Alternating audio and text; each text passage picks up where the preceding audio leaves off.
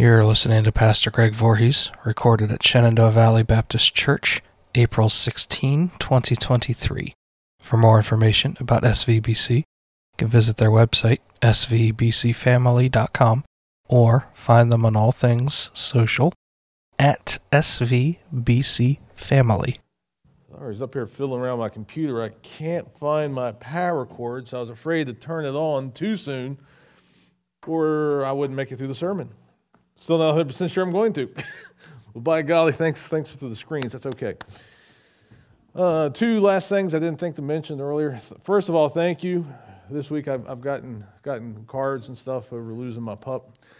Your thoughts and your cards have meant a lot. Good Friday was tough.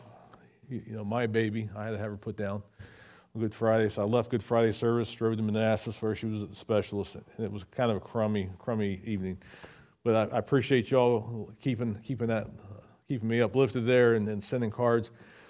Even more importantly, got some what I perceived as good news today about Sue. Not today, this week. Actually, it was Thursday or Friday. She had her ultrasound. They called and told her it is not her thyroid. That is good. Because if it was her thyroid, the chances that it was cancer was high. It is her salivary glands, her saliva glands, her spit glands. So kind of where we're at, and she still has more tests and stuff. Sue started Googling things. The internet is a wonderful thing. You can find out so much. If what is on the internet is accurate, kind of the things they would be looking at now would be you can actually get stones in your saliva glands that actually block them. They can take those out. You can have tumors. But here's the thing that I perceived as being really good news. According to the internet, mind you, which usually when it comes to health stuff, it's usually not. It's usually, don't ever diagnose yourself off of the internet, but it does have a lot of good information. Apparently, tumors and saliva glands are rarely cancerous. So even though in the ugly C word is still on the table where it was a probability is now an unlikely thing. So that's huge. But she's still, that is. That makes me super happy. It's still making her miserable, and her neck's all swollen up, and some of it's her fault. Don't tell her I told you this, and hopefully she won't see this. But I did take her to the Reba McEntire concert on Friday, and she's not supposed to be talking, and she sang through the whole thing, and now she's paying for it. Literally, she walked out of there. It's like I told you, but that's Reba McEntire. I don't care. You're not supposed to be singing, But she, and then even today, she's like all swollen up. She did it to herself. But that's not the sickness, but she didn't. Yeah, but I didn't tell you all that. Hopefully, she didn't listen. And by the way, whoever Coke I stole the refrigerator, thank you. I'll put it back. I swear. All righty, so let's dive into the Word. Do you love me? Why am I looking at John 21? First of all, if I preach something similar to this before, I'm sorry. Because when I was making the bulletin, putting the pictures together, it's like that picture that Greg Olson did, the one that's on the inside, I've put that on a bulletin before. So it's like, but I don't remember preaching about this. I went through PowerPoints, I went through the YouTube channel, and so I couldn't find that I've preached this before. So if I did, please just bear with me. But it's, I think it might be, I talk a lot about this chapter. I talk a lot about this interaction between Peter and Jesus. A, because it's fascinating, but B, because one of my last doctoral papers I had to write before, actually no, it was after I got my doctorate. When I was working on the phase 1 of my PhD that I was working on, it was one of the last papers I wrote about. So I don't know if I've preached it, I don't know if I'm thinking about this paper, but just bear with me, and may the Lord be glorified. John 21, 1 through 19. I'm not starting there, though, because an important thing to understand about John chapter 21, another reason I'm looking at this week, is because these are kind of the events, and I'm probably going to be preaching next week these are the events that occurred after the resurrection and before the ascension. So this week and probably next week, we're talking about stuff that happened after Jesus was raised from the dead, but while he was still here, before he ascended into the heavens, into the clouds. And this was a very important thing. But I first want to look at 3 different passages that have to do with the calling of Peter as a disciple, because each one of these have pieces that play into John 21. It says this in Luke 5, 4 through 6. It says, and when he had finished speaking, let's talk about Jesus, he was talking to a crowd of people. He said to Simon, put out into deep water, and let down the nets for a catch. Simon answered, Master, we've worked hard all night and haven't caught anything. But because you said so, I will let down the nets. When he had done so, they caught such a large number of fish that their nets began to break. So picture this for a second. These guys had been fishing for a long time. You know, for me, fishing is, I don't really care if I catch fish when I fish. You know, I'm not even really a fisher guy. I like eating fish. And thankfully that, you know, sometimes if people in the congregation who do fish, if they want to like bring me fish that they catch, you know, no hints over in that direction. But I'm not, I used to take my girls fishing because they liked fishing. You know, I'm not, but if I don't catch a fish, I'm fine. These guys were fishermen. This is their livelihood. You know, they were there, and we're going to look at the next passage. The whole reason Simon was there was because his brother Andrew was dragging him to see this Jesus guy. You know, and has that ever happened to you? Have you ever had somebody drag you in the church? You know, you weren't really that crazy about, you didn't really want to go, but somebody drug you in the church. Well, that's kind of what was going on with Andrew and Simon. And, you know, Andrew's like, the Messiah is here. You know, come and see. Come on, let's go see Jesus. But while Jesus was speaking, so we're not really sure exactly, you know, did he meet Jesus beforehand or before the fish, but he did call him master, so he did get that he was somebody important, that this is the guy Andrew was talking about.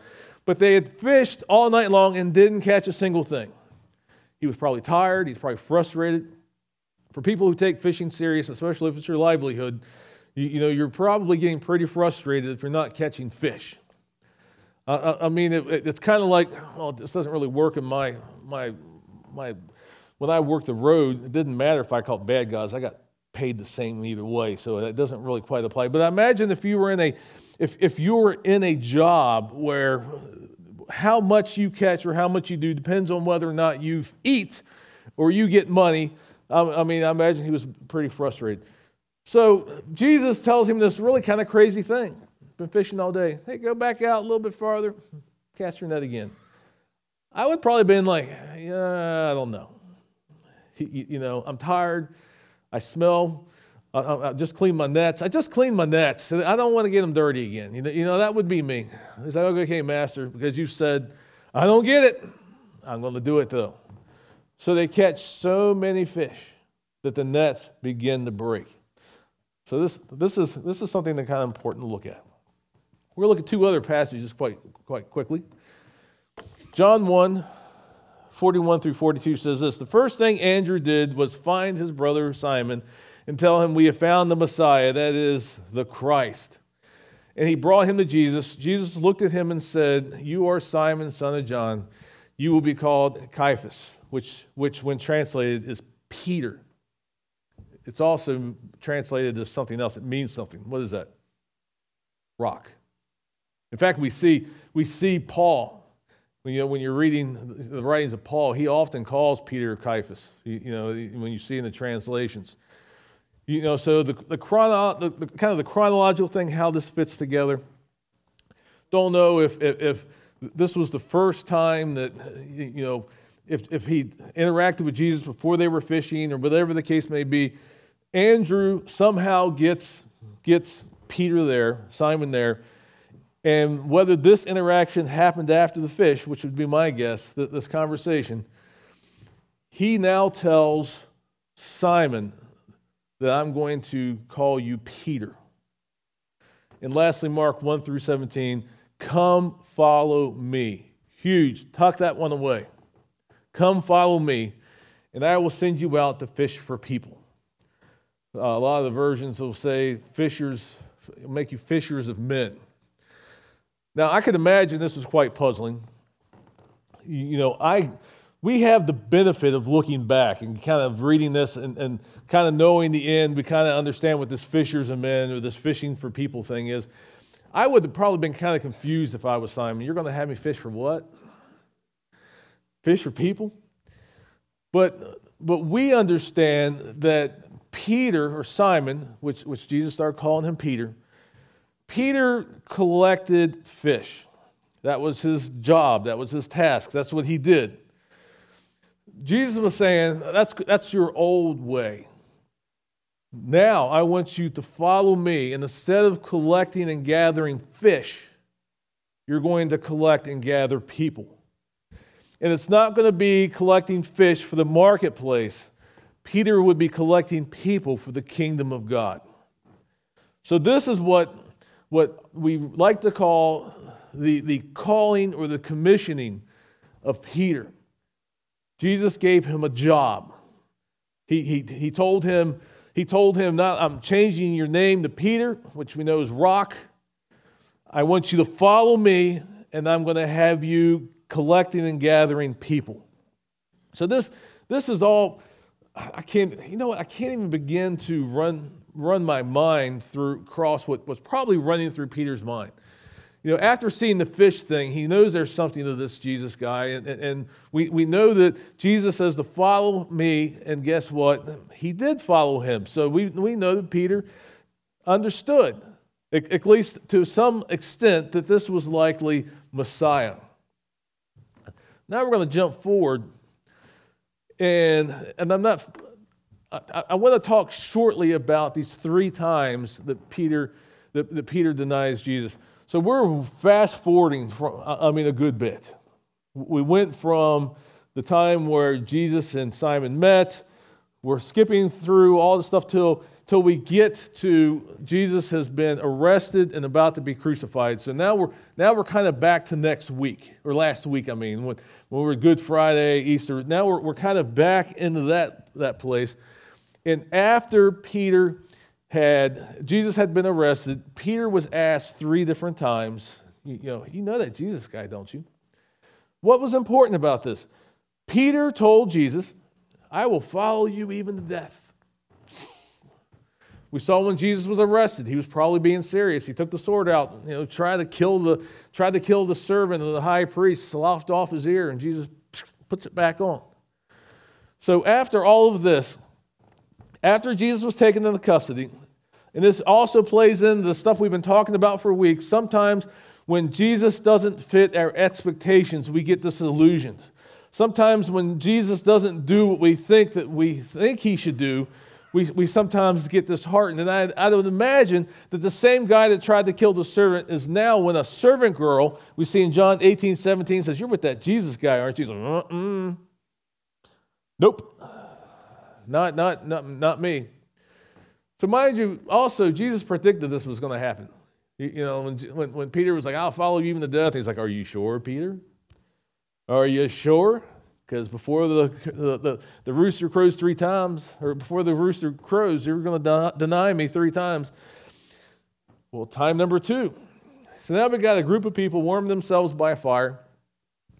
So you can almost see these guys on this fire. I'm sure these nice hot coals and everything. They're trying to warm up. And somebody else, like, wait a minute.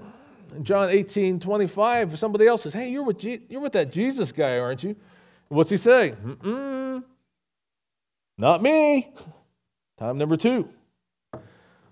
So during that same interaction, another servant who was related to the guy that Peter sloughed off his ear, he's like, oh no, I'm pretty sure you're with that Jesus guy. Not me. And then the rooster crows. What does this denial, this denying 3 times,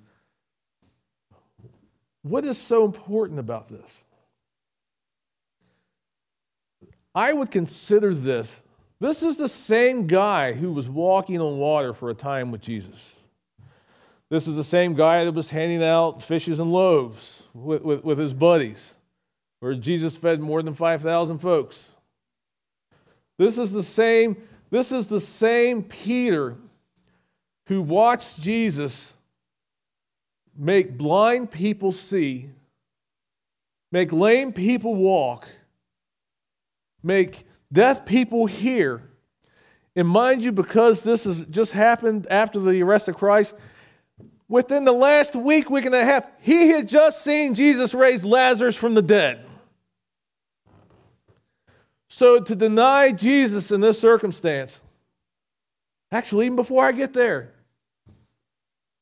if you look at the life of Christ, even though he had the 12 that he loved dearly, and he took them with him everywhere, there were 3 who were his closest friends. 3. One was John, the one who loves to let us know he's the disciple that Jesus loved. And to be honest, there's something to that. I would consider John probably his best buddy. He is the only one who was at the foot of the cross. John was the only one who didn't deny Christ. He's the only one who didn't get scared and run. He was there in the thick and thin of all of this that happened to Jesus. He was there. He was at the foot of the cross. Jesus even gave John charge over his mother to take care of her. That's a good buddy. But one of the other 2 of the 3 was this guy, Peter. Jesus was Peter's always with him. He was always doing stuff with him. Peter was just, if there was anybody that I would have thought would not have denied Christ, it would have been Peter. Do you realize that sometimes, regardless of how strong your faith is, sometimes you make mistakes? In my opinion, I would consider this a pretty big failure. I would consider this dropping the ball in a major way. Peter understood. He understood that Jesus is the Son of God. He understood that Jesus is Messiah. He might have been disillusioned over the arrest, but he couldn't see the forest for the trees. He knew who Jesus was, but he denied him 3 times. Huge failure. Big time dropping the ball. So immediately after this, we see the crucifixion played out. Not going to go over that. I've been talking about the crucifixion for 2 weeks now. Rough stuff, tough stuff, hard stuff. That has already happened. Jesus, at this point, where we're getting ready to go, in John chapter 21, he's already risen. Let me tell you, Jesus is alive. He is. Jesus is risen. But after the resurrection, he had appeared to his disciples a couple times. And now we see in John 21 an interesting story here. John 21, 1 through 4. Afterward, Jesus appeared again to his disciples by the Sea of Galilee. It happened this way. Simon Peter, Thomas also known as Didymus, Nathanael from Cana in Galilee, the sons of Zebedee, there's John and James, the sons of thunder, and 2 other disciples were together. You can tell John must not have thought as highly of these guys. They're the 2 other disciples. I'm going out to fish, Simon Peter told them. And they said, well, we'll go with you. I've heard a lot of theological arguments or discussions over why he said, I'm going fishing. Many people said, well, maybe he just decided that, this is going to be his new path. He was going back to his old ways. I don't think it was even all that. They're waiting around for Jesus. And what does a bunch of fishermen want to do? They're going to go fish. I get it. We're going to go fish. That'd be kind of like, okay, I'm waiting on Jesus and I'm in the mall. Well, I'm going to go to the candy store. That's what I do. So Simon Peter said, I'm going to go fish. And they said, we'll go with you. So they went out and got in the boat. But that night they caught nothing. This is sounding familiar. Let's think about the commissioning of Peter. They had been fishing and fishing and fishing and got nothing. Now they decided we're going to go fishing. They had went out all night and caught nothing. Early in the morning, Jesus stood on the shore, but the disciples did not recognize that it was Jesus. So Jesus is setting the stage here. I put that in there. That's not in the Bible. Jesus is setting the stage here. We're back at the situation where Peter was before. He's out fishing and nothing's happening.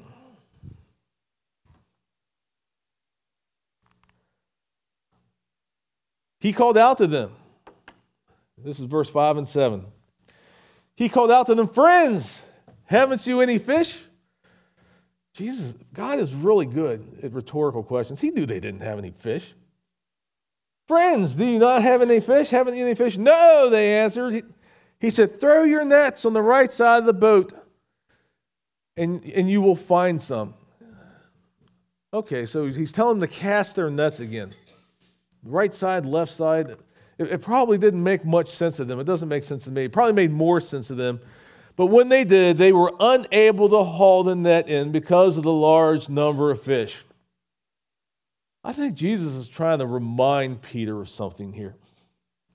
He's trying to remind him of his call. He's trying to remind him of his commissioning. Then the disciple who Jesus loved, which is who? John, said to Peter, it is the Lord. As soon as Simon Peter heard him say, it is the Lord, he wrapped his outer garment around him, for he had taken it off and jumped into the water. Familiar stories. Again, this is me adding it. A miraculous catch of fish, and Peter jumping out of boats to go be with Jesus. Again, familiar stories. That's Peter. Peter now. This is a Peter now that had to have understood how bad his mistake was. But he's so excited to see Jesus again. He jumps out and he swims. And he goes to Jesus. The other disciples followed him. And I forgot to advance yours. The other disciples followed in the boat, towing the full net of fish, for they were not far from shore, about 100 yards. When they landed, they saw a fire of burning coals there with fish on it and some bread. Okay, a fire with burning coals. Mind you, this is early in the morning. Right by water. What's something that we know to be true almost all the time? Early in the morning, right by water. It's probably chilly. Now we got Jesus here. He's got a coal fire going. He's roasting some fish and some bread. So Peter, he's probably really cold now because he just swam. Now here's Jesus. Do you think that maybe Jesus might have even been bringing some familiar smells back? Let's fast forward a little bit. When Peter denied Jesus, he was warming himself by a fire. So now Jesus has a fire going, a coal fire, the kind of fire that you warmed yourself to. And he's roasting fish. So now not only does he have the miraculous catch, he's probably stimulating this sense of smell and how it's connected to memories, bringing Peter closer and closer to that time. Bring some fish that you had just caught. So Simon Peter climbed back into the boat and dragged the net ashore. But mind you, Jesus already had fish. It was full of large fish, 153. Why 153? I'm sure it means something, or he wouldn't have put it. I have no idea what the 153 fish means. I mean, again, I've seen lots of people argue what the 153 fish means. Nobody knows.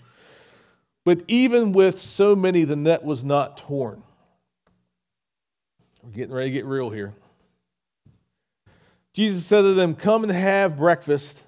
None of the disciples dared to ask, who are you? Again, we're back in the boat. They thought he was they thought he was a ghost. They weren't sure who he was, but they weren't asking now because they knew it was Jesus. They knew it was the Lord. Jesus came, took the bread, and gave it to them, and did the same with the fish. This was now the third time Jesus appeared to his disciples after he was raised from the dead.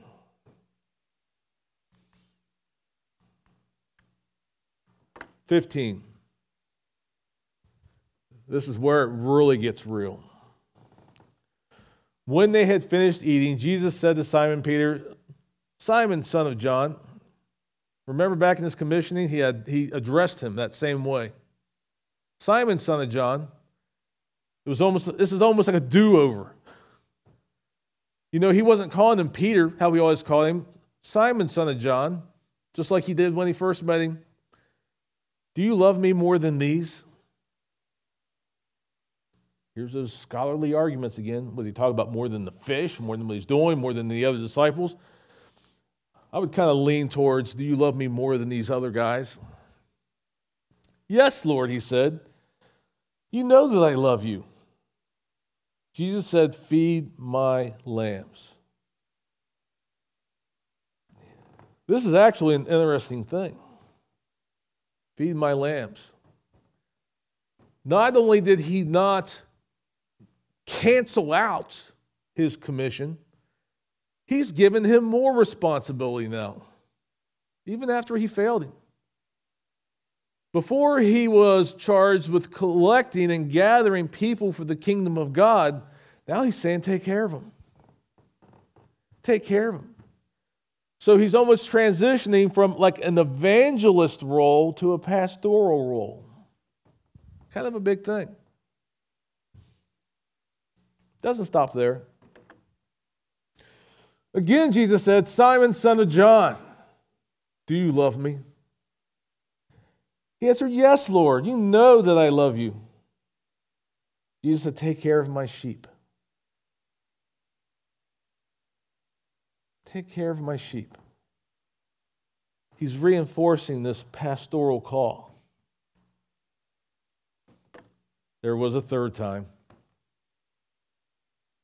The third time, he said to him, "Simon, son of John, do you love me?" Peter was hurt because Jesus asked him the third time, "Do you love me?" He said, "Lord, you know all things. You know that I love you." Jesus said, "Feed my sheep." I think some of the versions say Peter was grieved deeply at the third time. Why would the third time grieve Peter deeply?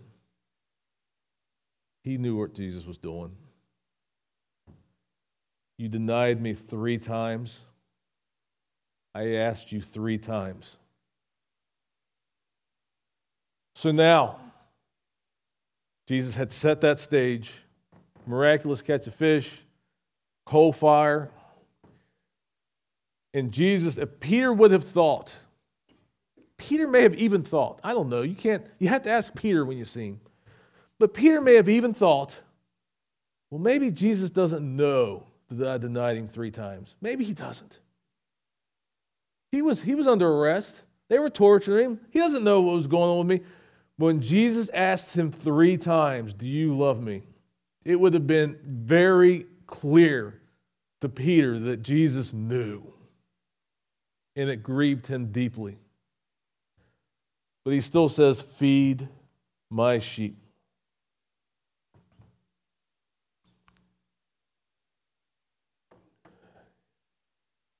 Sometimes when we drop the ball, even though, and I'll talk about this more, that doesn't change God's plan for you. It doesn't change who you are in Christ.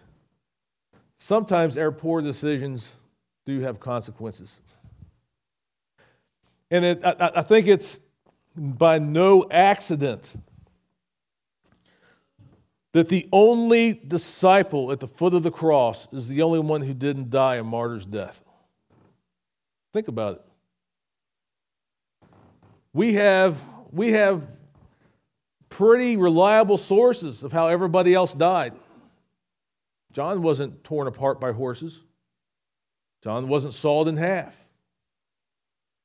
John wasn't crucified. John wasn't any of these things. However, this guy, Peter, Jesus' closest inner circle, denied him 3 times. He continues, very truly I tell you, when you were younger, you dressed yourself and went where you wanted. But when you are old, you will stretch out your hands, and someone else will dress you and lead you to where you do not want to go. Jesus said this to indicate the kind of death by which Peter would glorify God. Then he said to him, what? Follow me. What was he saying? When you are old, you will stretch out your hands. In his context, in his culture, in his time, stretching out your hands meant crucifixion.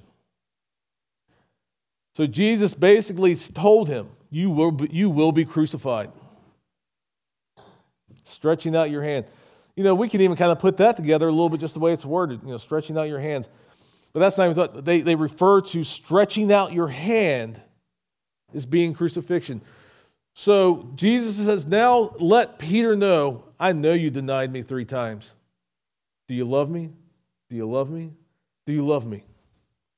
And he's like, he was grieved, Lord, I know. You know all things. You know I love you. So now he's going to up the ante. You will be crucified, but follow me. Woo!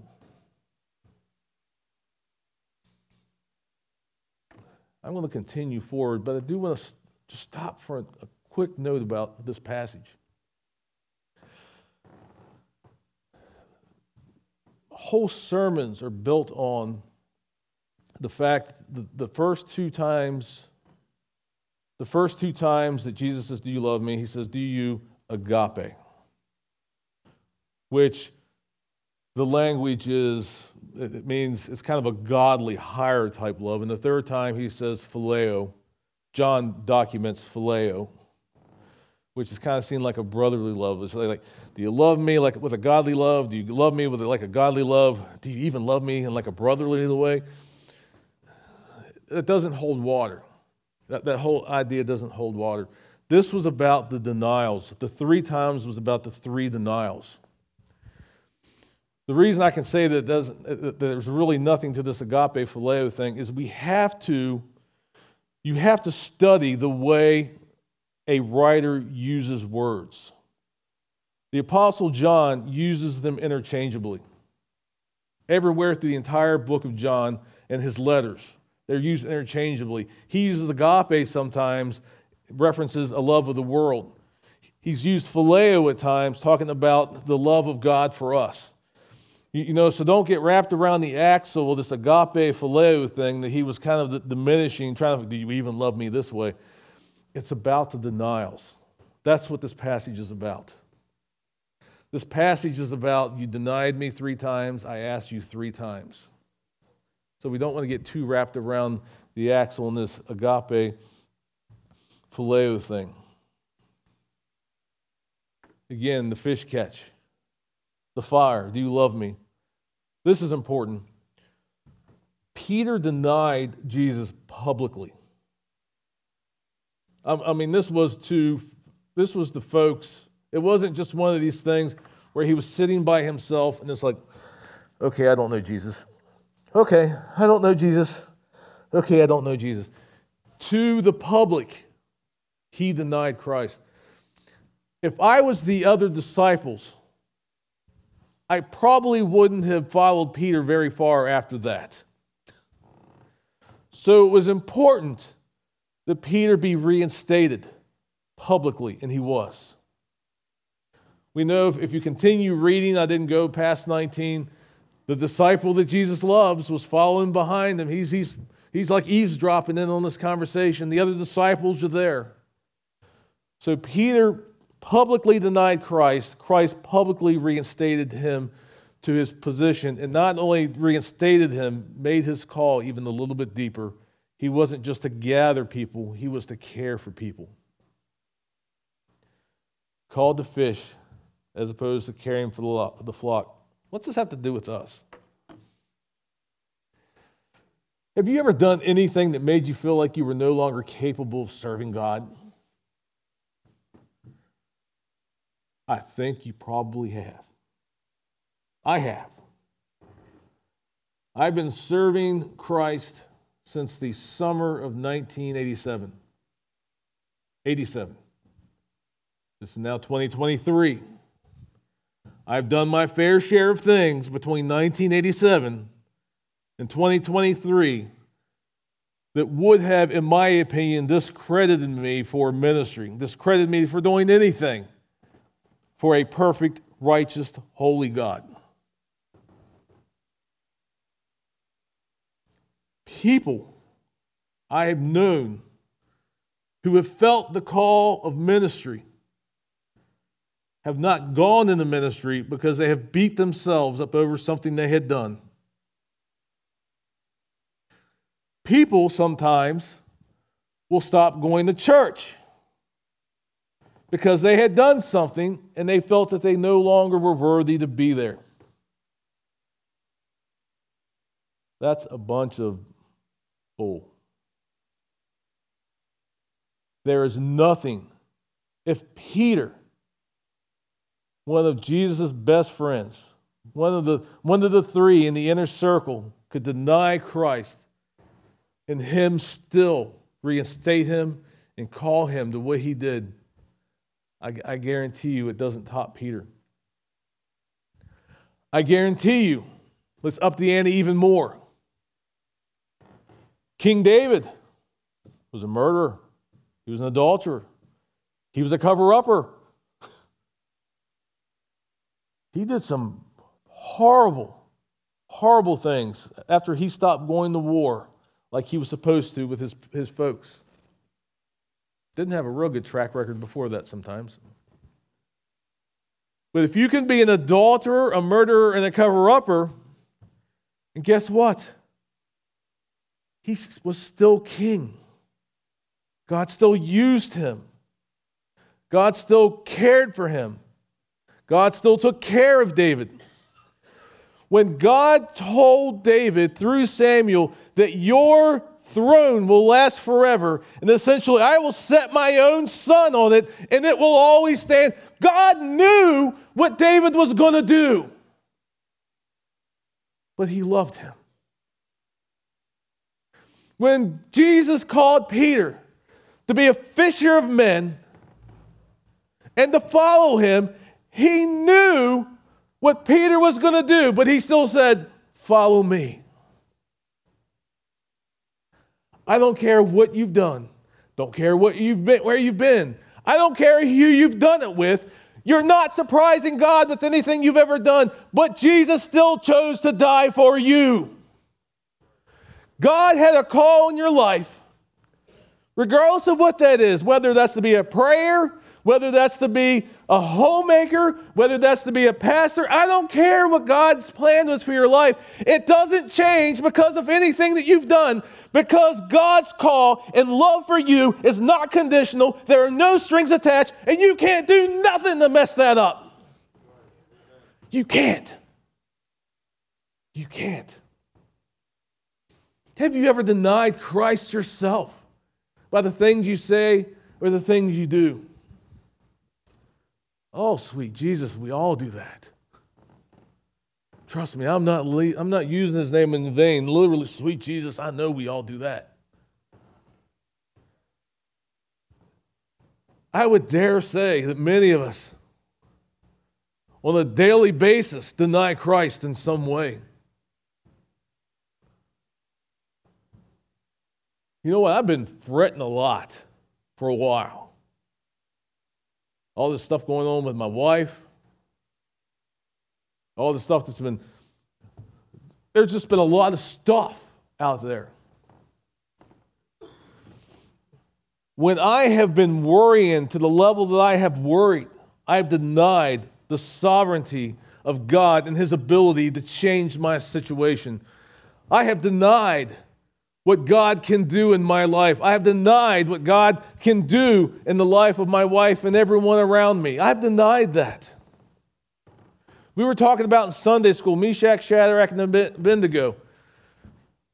My God can rescue us, but even if he doesn't, I will not bow my knee. How often have we bowed our knees, given lordship of our life to our jobs, to our stuff, to our kids, to our grandkids, to anything other than the Lord himself? When we do that stuff, though, do we need to repent? Absolutely. When we need to say we're sorry, we need to say we're sorry. Even though it's forgiven, when we repent, there's two pieces to it. There's the I'm sorry part, which is an agreement between you and God that what you did was wrong. And then there's the turning part where you try not to do it again. So when we deny Christ by our words or our actions, we need to tell him we're sorry, and we need to try to turn from that thing. But I can assure you, God's plan for you has not changed regardless of what you've done.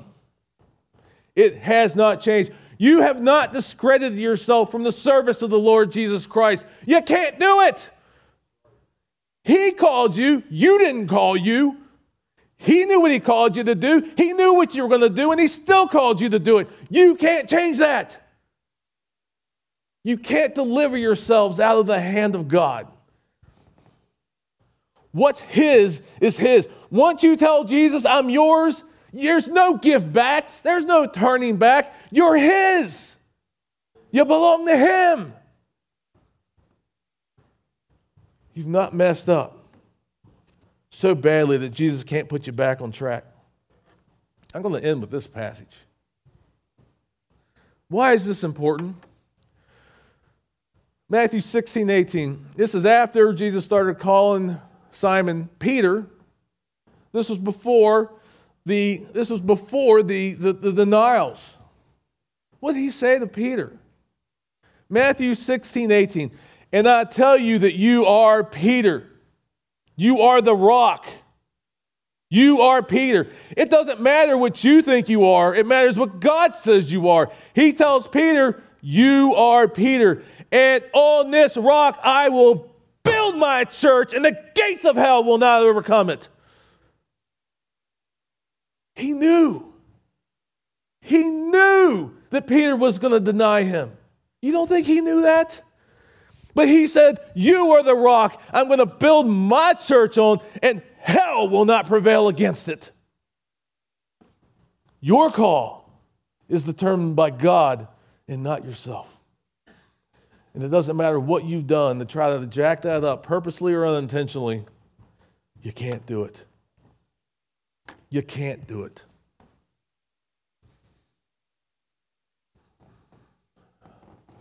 We're going to pray. I'm not going to ask anybody to raise hands or anything like that.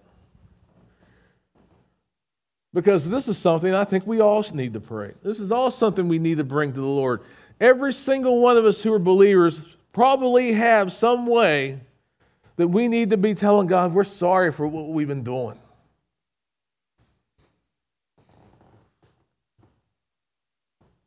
And if you're that person who thinks you've worked your way out of the grace of God and you've worked your way out of the calling of God, I need you to, through your prayer and your time with Christ, realize that's a lie. You're still called. He's still going to do what he planned to do with you. God is faithful to complete the work that he has started in you. It doesn't have to do with your faithfulness. You can't be good enough to get into heaven. You can't be faithful enough to be worthy of your call. It is a gift that God has given you. And nothing you can do can throw that back up in his face. Because he loves you and he's going to continue to work with you. If God's called you to do a thing, I don't know what that thing is. It's not too late.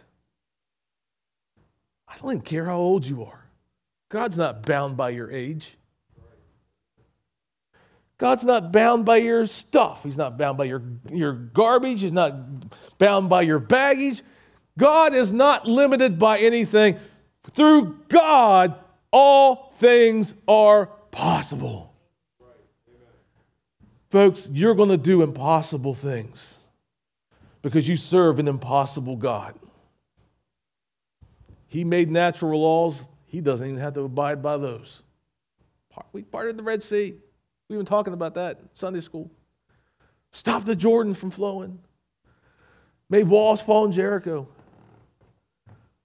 Created all of this through his speech. That's a kind of God that has no limits.